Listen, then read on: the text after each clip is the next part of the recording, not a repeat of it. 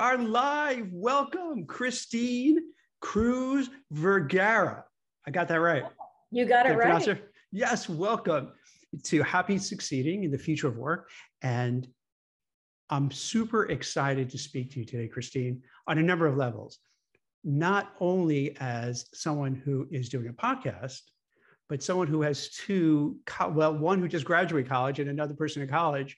And I understand Handshake is the go-to place for young adults graduating. So I thought maybe I could put it to you, Christine, and you could share a little bit about Handshake. And then I really want to know about the job market for this cohort of young adults. Sure, that sounds great. Jack, thank you so much for having me on. It's such a pleasure to chat with you today. Oh, my pleasure. Thanks for being here. Wonderful. Yes, Handshake is definitely the place to go. We're the best place to start, restart, and jumpstart your career. And especially for students that have no connections and no experience. You don't need that to use Handshake. So our community has grown pretty significantly over the past few years. We now include 21 million students and young alumni around the world from over 1,400. Wait, I didn't mean to. 21 million? Yeah, 21 million students and alumni. Wow, that's huge. Congrats. It's much bigger. Thank you. Thank you. And in large part because we partner with over 1,400 educational institutions that include 4-year and 2-year technical and now boot camps. So we're really excited to help all of those institutions get their students connected to over 650,000 employers on our network. Everyone from the Fortune 500, the Nikes, the Googles, the Targets of the world, to also more local school districts, healthcare, nonprofits. We kind of have it all. So is it kind of, would you say, sort of like LinkedIn / Indeed, but geared towards someone who just graduated, maybe a few years out of college? Is that fair to say? So, very much so. But I would say there's a difference because our marketplace includes the educational institution. So there's more support and there's more wraparound service for students on Handshake. They can actually attend events and meet employers face-to-face or virtually through Handshake. They're able to build relationships that they don't have, which you can't do on some of those other platforms as easily, especially as a student who doesn't know anyone yet. So there are different nuances to Handshake that make it easier for a student to actually build the social capital that they'll need to get that first job. One of the things that I've noticed is that when you do, this is not just on Handshake, just a kind of a general observation. When you go to different job sites and you put in entry level, you'll pop up like 1 to 3 years required. Like how, I don't get that. Like, how does that happen? Why does that happen? That's a bizarre thing, isn't it? Certainly, certainly. Well, I think as employers, you're always looking for someone that ideally has some experience in the area that you're looking for. And so I've advised thousands of students over the course of my career. Before I worked at Handshake, I actually spent time working in higher education, and I've advised so many students on this. This is a regular question that we get. And I always tell students, still apply. Even if they're asking for 1 to 3 years of experience, still apply and recognize that the experience you have from your internships, from your part-time job, from your volunteer experience, or even from class projects, that counts as experience because employers know that entry-level workers are going to have experience from a variety of different places, not necessarily just from paid work. So it's really important for students to actually take a broader view of their experience and not just think that it has to come from paid work experience. It's really good to know. So you shouldn't be intimidated. And I believe there'll be a lot of parents who are interested in this, as well as young graduates. So I think the knee-jerk reaction for a lot of people is that it's not just for college grads. It's even for professionals. When you see 5 to 10 years, 10 to 15 years, you just feel like, oh, I don't have it, I won't apply. But you're saying, hey, I guess within reason, if you feel that you can make I'll use the straight face test. Like if you could with a straight face say, hey, I think I could do it, where you're not just like, you don't have any of the experience, but you feel you have enough that maybe you could kind of get through the interview process to give it a shot. I love that. I love that straight face test. That's such a good measure. I think the other thing to keep in mind, is we see a real difference between men and women when it comes to this. Our male students often, if they feel like they can do about 60% of the job, usually will give it a shot. They'll put their application in. And with a lot of our female students, they will say, well, I can't do all of the things. And they wait until they can do 90, 95, sometimes 99% of the job before they feel like they can apply. And they're missing out.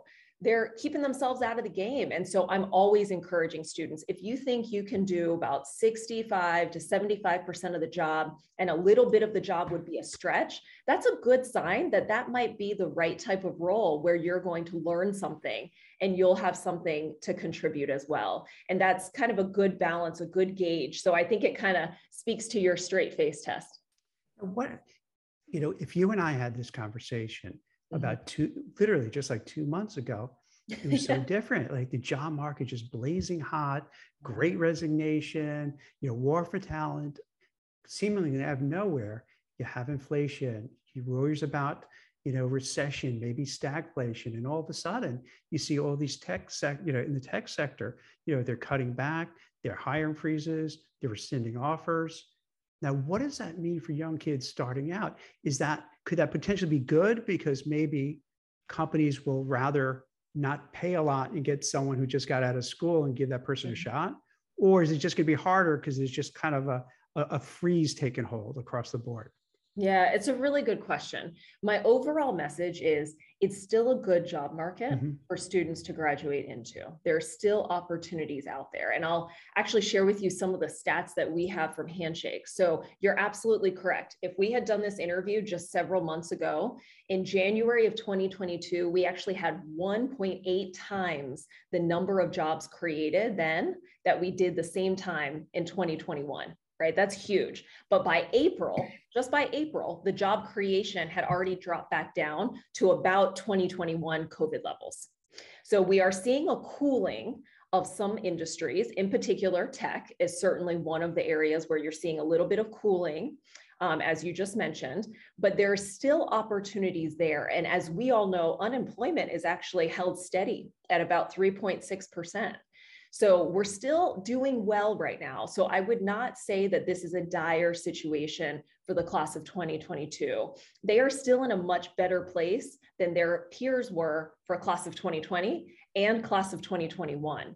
So this class is still doing all right, but they do need to pay attention. They should be watching the news. They should pay attention to sort of what's happening. And depending on what that student needs, if they need more stability, for example, they might want to look at some industries that are in growth mode, that are still hiring versus tech or crypto, for example, that are kind of cooling down right now.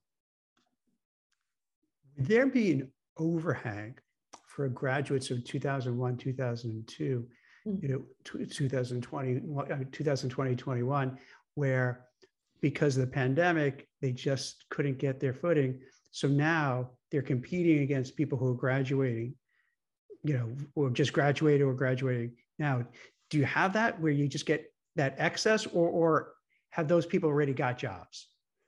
It's a good question. And I think this was one that I frequently got asked actually in 2020 and 2021 around what about all the people that have lost their jobs? So now are the early graduates competing with people that actually already have some work experience? And does it make it harder? I think that the answer honestly is yes and. And so the reality is, yes, there will be some of that competition because some of those people haven't gotten jobs yet and they will be competing for those jobs now. At the same time, a number of them have already started to get jobs or are in jobs that they're enjoying right now. And so some of that competition is gone. So it really almost just depends on location, on type of industry, on type of role, things like that. Many of the roles in some of the more popular areas are likely to see more competition because it's just a more popular area right now. And so I think it really will vary depending on the student, depending on, if it's a parent listening right now, depending on what your child happens to be interested in. Yeah. Now, this is not a fair question because everything is going to be different, depend, as you said. But what do you see? What areas do you see that's kind of hot and growing that you feel like, maybe you didn't think of X, but maybe look into, that sector? Sure, sure, definitely. Well, I will say the class of 2022 really seems to be gravitating towards a lot of roles that revolve around quantitative, analytic, and technical skills. We are seeing a lot of interest around, I'll give you the top five, actually. I'm going to read it off my list here. The first one is business analysts and management consultants. The second is software developers and engineers. The third is data analysts. This is a role that has actually grown in interest among students over the past 5 years in particular. The fourth is financial and investment analysts. That's always been a pretty popular one. And the fifth is IT analysts and consultants. So if you have a child or a student that is interested in going into one of those five, those areas are getting more applicants per job opening than some other job roles and areas. So there will be a little bit more competition in those areas, but there's been a lot of interest from this class. Christine, do you have to have a degree in that, or could it be just you have a math aptitude, or you have an analytical mindset, or you need a little bit of both? It's a really good question. So for a lot of the technical roles, we are seeing more and more employers actually remove degree requirements for those roles. They're open to folks that have taken courses. They're open to folks that might have certifications or credentials in those. They're open to folks with 2-year degrees. And so there's more flexibility, I would say. We are really seeing employers acknowledge that some of these roles, you might not need a 4-year degree or a master's degree to go into. And instead, you may be able to go through a boot camp, or you may be able to go through a credential program. So we are seeing a growing acceptance around different forms of education. And do you notice, what are the trends? Are companies hiring these recent grads, or kind of a year or two out, remote, hybrid, in office, digital nomads? What's like, is there any particular, you see any trends, like what really dominates, or it's across the board? What's most popular is hybrid. So we're seeing a lot of employers have roles that have flexibility. They might be either remote completely, or they're semi-remote, with an expectation that you either come into the office a couple days a week, or you come into the office maybe once a quarter or a couple times a quarter, and you can travel in for the team building, for the team planning, so on and so forth. And that is really resonating with our class of 2022 and Gen Z in general, this whole sort of student population. One of our recent research reports from Handshake shows that the majority of our students really want flexibility. They like the idea of being able to work from home and have some remote work, but they also don't want to miss out on the social connection that you get from actually going into an office or seeing your coworkers. And so the flexibility piece is really, really big. And for us, over the course of this past year, jobs that had the word remote got 3 times more applications from students. What would you recommend to somebody starting out? Hybrid, remote, in office? Do you have a personal preference? I think my personal preference is probably hybrid. I mean, as you can see behind me, I came into the office today because I'm excited to see some of my coworkers. One of my coworkers is having a birthday, so wanted to be here to help celebrate. And I like having that option, but at the same time, I love the convenience of also being able to work from home many days. So I like having kind of the both and. It feels like the best of both worlds. For a new professional, though, what I would say is really important is you have to learn the culture of your office. And so if you are someone who knows that you can still build relationships virtually, you can reach out and make sure that you're having conversations not only with your team, but meet people outside of your team, and you are someone who's a really clear communicator, you can help make the implicit explicit. That is going to be really helpful to you in remote roles. If you know that you kind of struggle with some of those things, you might want to go for a job where you're going to be in the office, because being visible, having the exposure and seeing some of that culture is going to be really useful to you. So I think that's where, based on your own personal kind of personality and what your strengths are, will help you either adapt more quickly to fully remote, hybrid, or in person. Yeah, that makes a lot of sense. I would probably, and tell me what you think about this, I would probably advise young people to go into the office, even 5 days a week at first. Not, you don't have to do it all, but at first, just as you're mentioning, because this way you get a feel for the corporate culture. I think there is a little bit of a proximity bias that if you're in the office, and let's say, Christine, you're my boss and you're seeing me every day, and even if you're not there, I'm there and I'm following, and then you're like, hey, Jack, can you do this for me? And I'm in the office. I could see that there's a lot of value where you could stand out, as opposed to, the people who are at home and the only time you see them is when they're in a Zoom call and there's like 100 little boxes and you're not really sure who's who. So that is almost, to me, like a contrarian play, that, you get in the office and you make yourself known and people get to see you and you contribute, and all of a sudden you're like a rock star because like there's not that many people there. Well, I think it depends, because so many offices now are remote. So if you're going into the office, but nobody else is there, right, then you're by yourself. So I think it depends on the culture. I think it really depends on the culture, but you're absolutely correct that you have to be intentional. And now that everybody's sort of some form of remote, hybrid, possibly in person, that intentionality piece is ever more important. You can't just leave it up to chance anymore. Yeah, it's a good point, because like, okay, you go in, because I hear this from people, not recent college grads, but people who, 5, 10, 15 years, in the work world, is that they'll commute in, taking it, let's say if you're going to New York City from one of the suburbs, could easily take an hour and a half each way. And then you go in and you look around, and you're like, wait, where are all the people I need to interact with? And then you find yourself just on Zoom calls and sending emails. You're like, I could have done this in my bedroom. I don't have to come in for it. So you're right too. Even if you want to go in, if the culture is such where no one's really there, well, it's not going to help. That's right. That's right. So you got to ask. You got to ask those questions as part of the interview. These are some of the things that you're now, as a new professional, going to want to learn to really ascertain, is this the right environment for me? What about this part? This is more of a social kind of aspect of things where, when I graduated, I'm sure when you graduated, there was a social element too, because you go to the office and then maybe you go out to lunch with people, maybe after work on a Friday, everyone could go get some dinner, some cocktails, whatever the, the case may be. And you kind of rebuild your network, because all of a sudden, the people you went to college with are just kind of in different cities, different states, maybe some are still close by, maybe they're not, maybe the kids you grew up with aren't around anymore. So like, you have to build that network. And if you have kind of a hybrid or remote environment, is it going to be tougher for this generation to build that network, which I personally think helps in the long term to have that, a whole network to support you throughout your career? It's really interesting you asked this question, because Gen Z has actually reported to us that they believe, more than 80% of them believe, that it's actually easier for them to build a network virtually than it was for their parents' generation to build a network. So they believe that virtual and technology actually eases the ability to make those connections. So they don't see the being virtual as necessarily a barrier. They actually see it as a facilitator to be able to connect with people that otherwise they wouldn't have been able to connect with.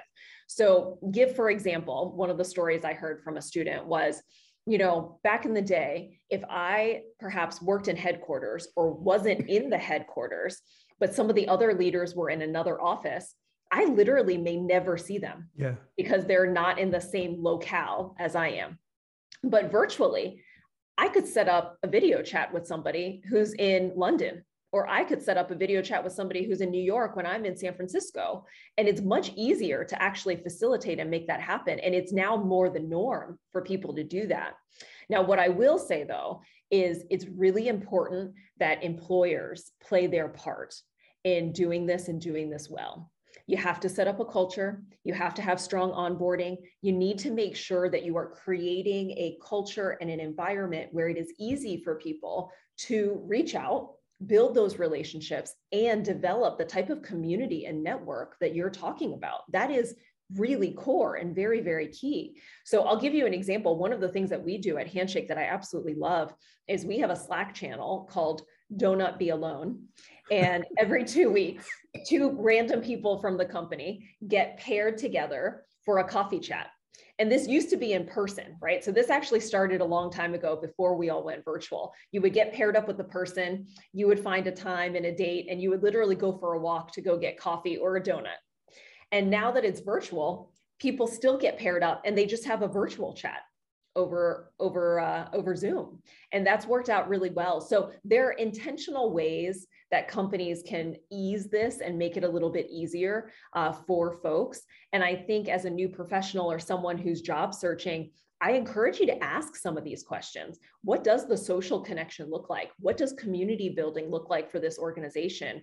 How does the team typically get together? We are seeing a lot of employers actually choose to make the in-person instances social instances rather than necessarily just a work meeting. They're saying, you know what, when we do see each other in person, we want it to be fun and community building because that's more enticing for why somebody would want to get together in person. So these are the types of things that you want to explore to make sure you're going into an environment that sort of fits how you like to work.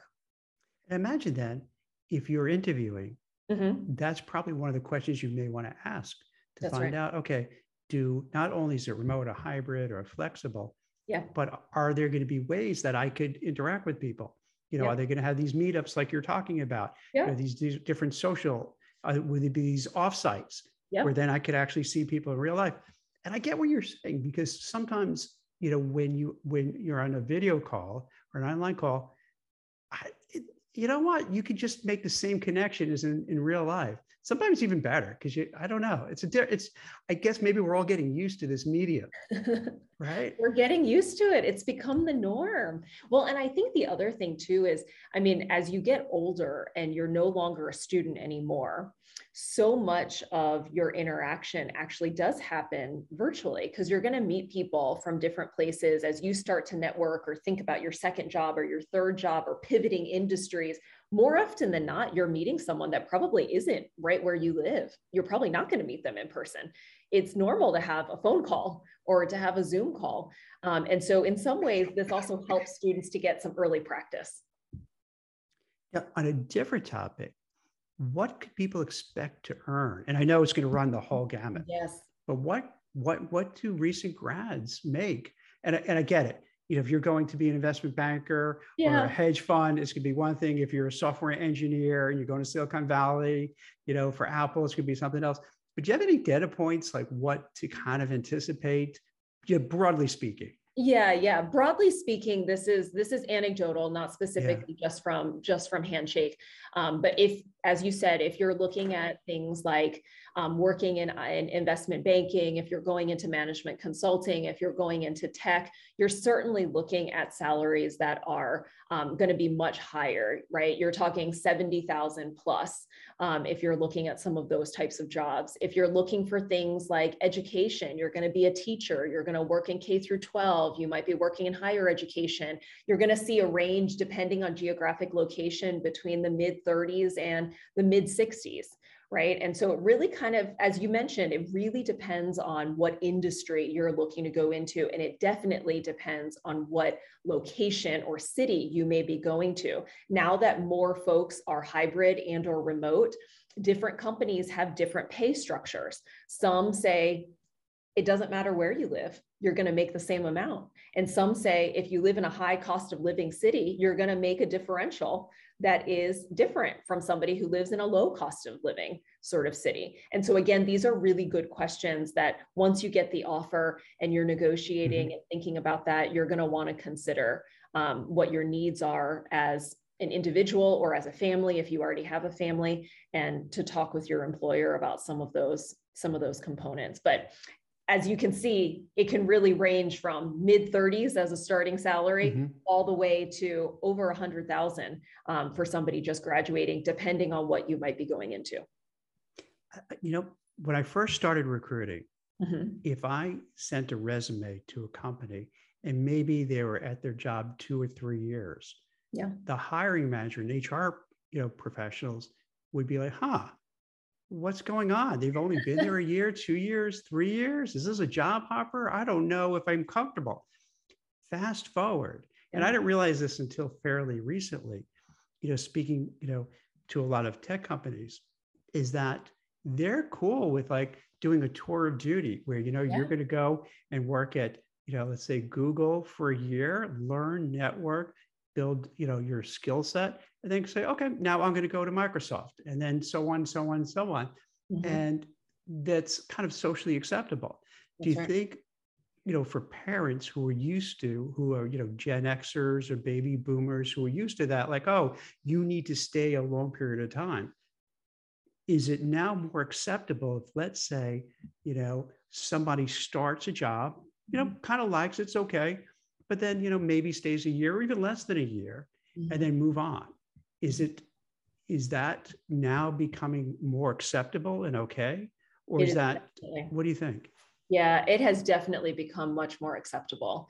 And to keep in mind, different industries, again, vary a little bit Right. on this. Tech certainly is one of those areas where if you're at a job for a year, year and a half, and you decide to move on, people don't bat an eye at that Right. the way that they might have in the past. It's also important, you know, now that I work in tech, I can also say the expectation for how quickly you on ramp and you start contributing and really adding value to the organization is very quick. There's an expectation that as you come on and as you onboard, within your first 30 days, certainly within your first 90, you're already starting to contribute. You're already starting to take on projects. You're already starting to add value for your team and for the company. So I think back in the day, it might have been a longer onboarding where people didn't expect you to Yeah, you take like necessarily. 3 months. Yeah, Yeah, I remember like, you know, much telling faster. candidates, you know, who are not just college grads, but, you know, been in the, you know, work world for a long time. Hey, yeah, it's going to take, because sometimes they'll call me and say, Jack, I don't know if I really like it. I go, but you've only been there 3 months. Give us some more time. So yeah, it would take a while to acclimate, and it would be a much slower process. So what you're saying is now it's more I know. immersive, like boom, you right away, pretty much you're learning, you're getting trained, you're running. Right. That's right. And these tech companies, many of them in that Yeah. field, they work so fast that in a year or in a year and a half, so much could have changed. That professional may actually have a lot to talk about in terms of what they've accomplished, what they've been able to bring to market, what they've been able to build might actually be a significant amount of information or knowledge. And so I think it's important not to just credit somebody that maybe hasn't necessarily spent 5 years, 6 years, 10 years at one particular place. They may have actually moved from place to place in order to get new experience, to build new skills, and to be able to move up. Now, I would say as people start to advance and get into more mid-level and senior level roles, you do see that start to stretch out more. You don't see mid-level and senior people leaving quite as frequently as you might for a younger professional. But I would say this generation really prides themselves and they're looking for an environment where they can learn and where they can really build their skill set. And so as an employer, we are often talking to our partners, to our employer partners, about how important it is that you think of, are there paths for your employees, your entry-level employees, to be able to grow and take on new initiatives and new projects? And are you being explicit with them in sharing that when you bring them on so that they know that there may be growth paths for them within the organization versus necessarily having to leave your organization? It could be on a different team, could be in a different function, things like that. Yeah, this is more anecdotal, but I see more people taking on kind of contract and Mm-hmm. gig type work. Is that becoming more common as well? Where you might not get a full-time offer, but hey, here's a contract for 3 months, 6 months, something of that nature. Yeah, certainly. Also anecdotal, we are hearing that students are interested in gaining that experience. And in some cases, if they have the flexibility to be able to put together a few projects that look really interesting to them, they certainly are. I will say that with the pandemic, though, with the past couple of years, we are noticing that many of our current Gen Z students, those that have graduated 2020, 2021, and now 2022, they are looking for a sense of stability, though. They've lived through now a very tumultuous couple of years. They're trying to kickstart their careers and their lives as adults, and they are interested in more stability. So I personally will be watching myself to see if some of the gig work and contract work slows down in any way, as this particular sort of generation, I think, is seeking something just a tad more stable. But I think you're right. We have certainly seen that growth over the past, I would say, 5 to 8 years for sure. See, I see both sides to it, because one, let's say I'm a hiring manager at some, ABC widget company. I might say, hey, I'm not sure about, Bobby or Susie, but you know what? I would gladly give them a contract for, let's say, 3 months, and let's see. So this way they may come in and surprise me, go, oh my God, they're great. We got to hire them. Or maybe not so great. Like, you know what? Maybe it was good that it was a contract, because then you don't have that awkwardness. You have to lay somebody off and fire someone. And then, they have 3, 4, 5 months of experience. So there's some value to it. But then I could see for people who, let's say in 2020, 2021, had these contracts and like, I just want a full-time job. I just want a permanent job. I don't want to kind of keep holding my breath. Am I going to be re-up for another 3 months or another whatever? I just want that, like you said, that stability. And I could just kind of be at one place and know what I'm doing. Yeah, I think, what I think it really comes down to too is our benefits, because our benefit structure in the US hasn't necessarily kept up with gig work and contract work. So for many of those employees, they don't have health benefits, for example, right? As a 1099 employee, you don't get health benefits. And so unless you can still be on your parents' health benefits, or you have enough money yourself to be able to pay for that, you're essentially going without health insurance. And that's some of the type of stability that many of this generation are looking for. And one of the major health benefits that we are hearing this particular class and Gen Z talk about a lot is mental health. Mental health has become a really big issue, and they want 92% of this generation expects employers to provide mental health benefits in some way, shape, or form as part of the benefits package. And I think that's really hard for a lot of gig and contract workers. And so it does impact those that are in that type of work. And so I think until our legislation and some of our policies around healthcare sort of shift and change, it makes it hard. It makes it hard. Are you also finding out, in addition to mental health and emotional well-being, that Gen Zs are looking for jobs that have meaning and purpose and fulfillment, and that they join with a company that they share their social mission, as opposed to in the past that really wasn't on the table? But you see that that's a big thing for them? Yeah, we're seeing much more of that. This generation has talked very openly about some of their values and what they stand for, and they want to work for companies that they know also stand behind those same values and act in accordance to those values, and are giving back to the community, sometimes through social responsibility, other times just as their entire business model or sort of entity of how they work. So 100%. We're certainly, when you think about some of the racial conversations that have happened across our nation and our world, and certainly within this particular generation, as you think about the diversity, the general diversity conversations that have happened, many of our students are looking for diverse leadership in the organizations that they are going into. They want to see, many women, for example, want to see other women in leadership in order for them to actually consider applying for an organization. We are hearing from employers every day that students are asking more questions about that because it aligns with their values.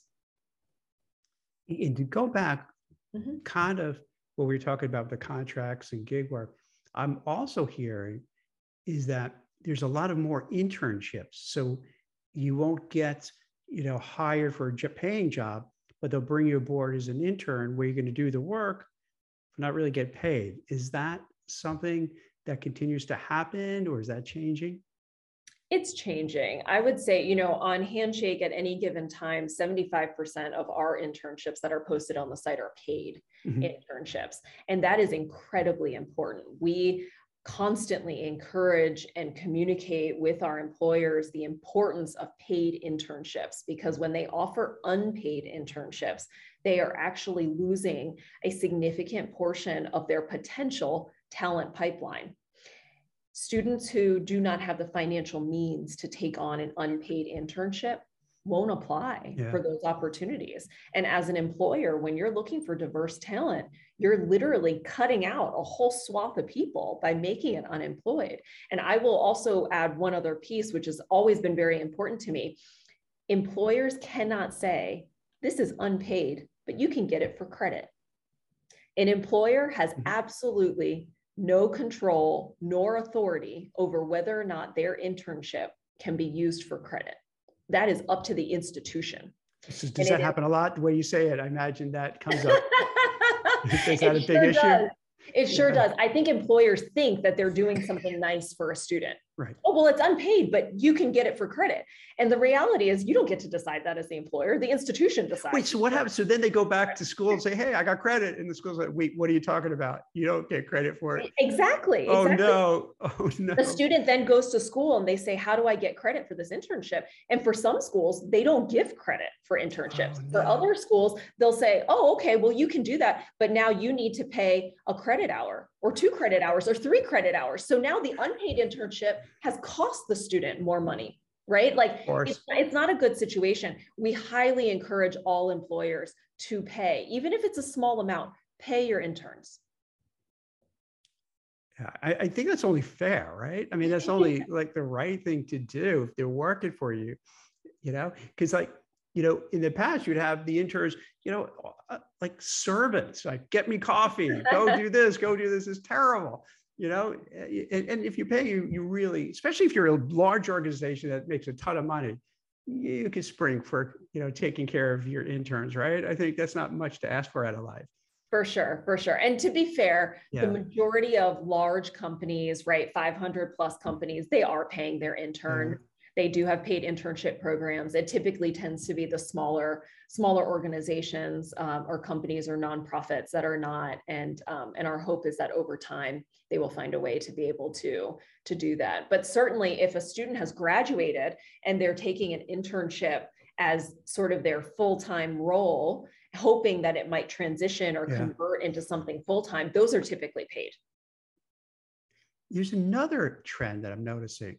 And I think I saw it on Handshake, also on LinkedIn, and hearing it from other places too, that hiring for skills is becoming more common now than other things. Is that a big change? Yes, skills-based hiring is a phrase that we are hearing over and over and over again from many, many employers. They are trying to think about how do we diversify our pipeline and our applicant pool and really look at folks who have the skills and the credentials we're looking for, and not just pay attention to what school did they graduate from or what's their major, what's their GPA, but instead look at the skills and the qualifications that somebody might have, which has been extremely helpful for many students who might not go to a top brand name school, or for somebody who is perhaps changing industries and pivoting after a couple of roles into a new role. So that's interesting to say. And but is it, is it like with AI perhaps that, you'll have it where they could kind of pull out from a resume, hey, this person doesn't have the title of doing the job, but like when maybe it goes through the ATS system or AI, we kind of pull out some of the requirements, say, wait a minute, you could actually do this kind of job. Is that what happens because they're looking at those skill sets? Well, right now, the way that employers are doing a lot of skills-based hiring is they're trying to figure it out. It's very new for many employers. And so they might be looking at some of the skills that come out of somebody's resume. They may be asking interview questions that are more focused on skills. They may be simply opening up the criteria that their recruiters are using to not narrow the applicant pool solely based on school, GPA, or major, right? What we're trying to do actually at Handshake is make this process much easier for employers and for job seekers. We believe since we have such a large network and the skills marketplace is so fragmented, we could actually help to consolidate and centralize some of that in our network to make it easier for a student. So when you have started searching for a job, for example, we in the system could tell you, it looks like you keep looking at these UX researcher or product manager type positions. And we notice that you don't have this skill or this skill listed on your profile, but it keeps coming up in these job descriptions. Do you have that skill? In which case a student may be able to add to their profile. Or if they don't have that skill, we might be able to point them to places where they can actually learn that skill and get that credential so that they can add that back to their profile so that an employer could search for it and make it a little bit easier. And I think the other piece that you're talking about in terms of parsing a resume, we do want to think about how could we have skills attribution? If you ask most employers, how do you actually assess for, say, leadership? Many times they're asking similar questions about their involvement in school. Were you part of student organizations? Did you have a role in that? Or what were some of the projects that you did? And what role did you play when you were doing that? What we could do is actually have and help a student include that information on their profile and then actually help them connect the dots between, hey, you know what? This lifeguard job that you had, you actually gained these skills from that lifeguard job. Did you know that? Right? And help them start to make those connections and to make that more visible in an easy to sort of find way on the profile so that even for an employer, they're able to get some early signal as they start to sift through candidates. So this is early work for us at Handshake, but we're really excited to try and wrestle with this topic of skills-based hiring. See, I love that, because why would you not include, if let's say each year in high school you're a lifeguard or a valet parker or worked at a restaurant, because those are real life skills. You're interacting with people, you're interacting with customers, you know, you have to be responsible. So that really, I would say, you know, thinking out loud, that might be even better than certain courses you're taking in school, by having that real life experience of working for a paycheck, having to deal with a boss who's like terrible, having to deal with coworkers who are awful, because that's what's going to happen at times, you know? So this way you're preparing it and you're learning, and that's valuable. So that makes sense. Let me ask, the last question I was thinking about too is this. When you talk about mental health, you know, everybody seems so stressed out and anxiety ridden and worried and frantic, whether in real life, on social media. What would you say to young people who are starting out their career and just worried, like, how am I going to pay back my student loans? How am I ever going to, how can I get it with inflation? How can I even rent an apartment? Am I going to be stuck at home? How can I ever get married and have a family if I don't get enough money? Like, do you have any words of advice from doing this for so long and seeing how this plays out, you know, to help alleviate some of that anxiety and stress that's just natural, whether you're just graduated or you're 20 years in, you're always going to have that some level of stress. But what would you say to those people and their parents to say, it's okay, don't worry, it's cool, it'll work out? Absolutely. I have two pieces of advice. One is very tactical and practical, and the other one is hopefully more motivational. So the tactical one is focus on what you can control. You have your sphere of influence, and I want you to focus on your locus of control as a student. What that means is you all have access to Handshake. Get on it. If you are not already on it, get on it. Once you're on Handshake, you have full control over filling out your profile. Do it. Complete it. A student that has a completed profile on Handshake is 80% more likely to get a proactive message from an employer inviting you to apply for one of their jobs or go to one of their events. So that's all within your control. Get on Handshake, fill out your profile, attend events. Your institution, if you're still a student, is hosting a lot of different events for you. You should be going to those events. There are employers that are regularly posting events on Handshake's platform as well that are all public. You should also be attending those. When you're at those events, ask questions. Make sure you raise your hand, make sure you put a question in the chat, make sure you reach out and meet an employer, and then network. On Handshake again, and through other sites, you can actually reach out to peers, to alumni, and on Handshake, this is Handshake only, you can reach out to recruiters and to employers that actually are posting active jobs right now. And you can set up a video chat with them. You can initiate messaging with them. do those things. Those are all within your control as a student. And I encourage you to do those things. That will help you get into a cycle of practice, as well as feeling like you have some control over this process and this journey that you're on. It's not going to happen to you. You're going to make it happen. And then lastly, the motivational piece is keep in mind that as a generation, you are one of the most adaptable and one of the most resilient. You have just gone through a pandemic. You have gone through almost 3 of the most tumultuous years. You can do this.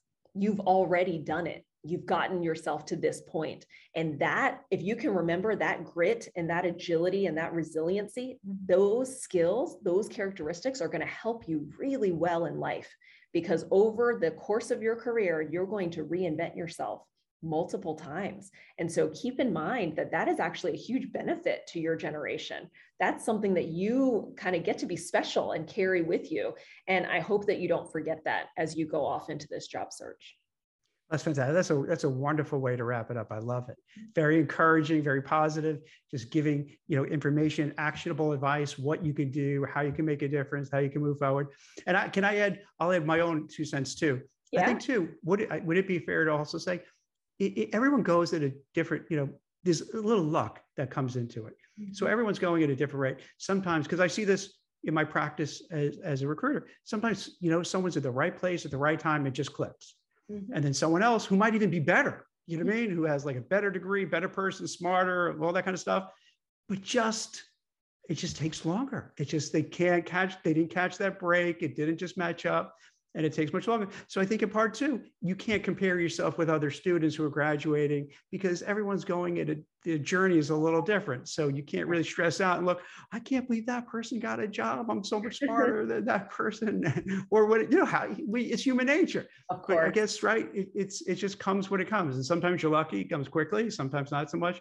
But to do what you're saying, just the nuts and bolts of, setting out the resume, getting in touch with recruiters, practicing your elevator pitch, doing all the things you're talking about, because that's within your control, and you can just keep getting better at it. That's right. Excellent. This is great. Well, thank you so much. For people who aren't aware of Handshake, how can they find you? How can they find the company? How can they get started?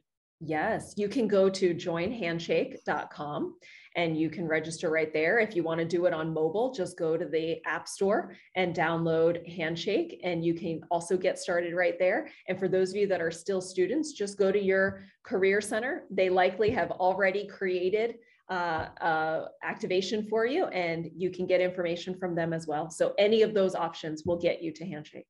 Well, this is great. I love it. I think you made a lot of young people a little bit more relaxed and comfortable. And I think you made a lot of the parents who have college age, who may not be graduating, but starting college, in the middle of college, graduating college, just like, okay, all right, I have this. I get it. You can do it. I can do it. All right, this is good. So the timing was perfect. So this was awesome. This is the right time of year. This is why it's front and center in people's minds. So I'm so glad you're able to do this podcast with us and share your valuable information. Christine, thank you so much. Thank you so much for having me. My pleasure. Take care. Have a good day. Bye. Bye.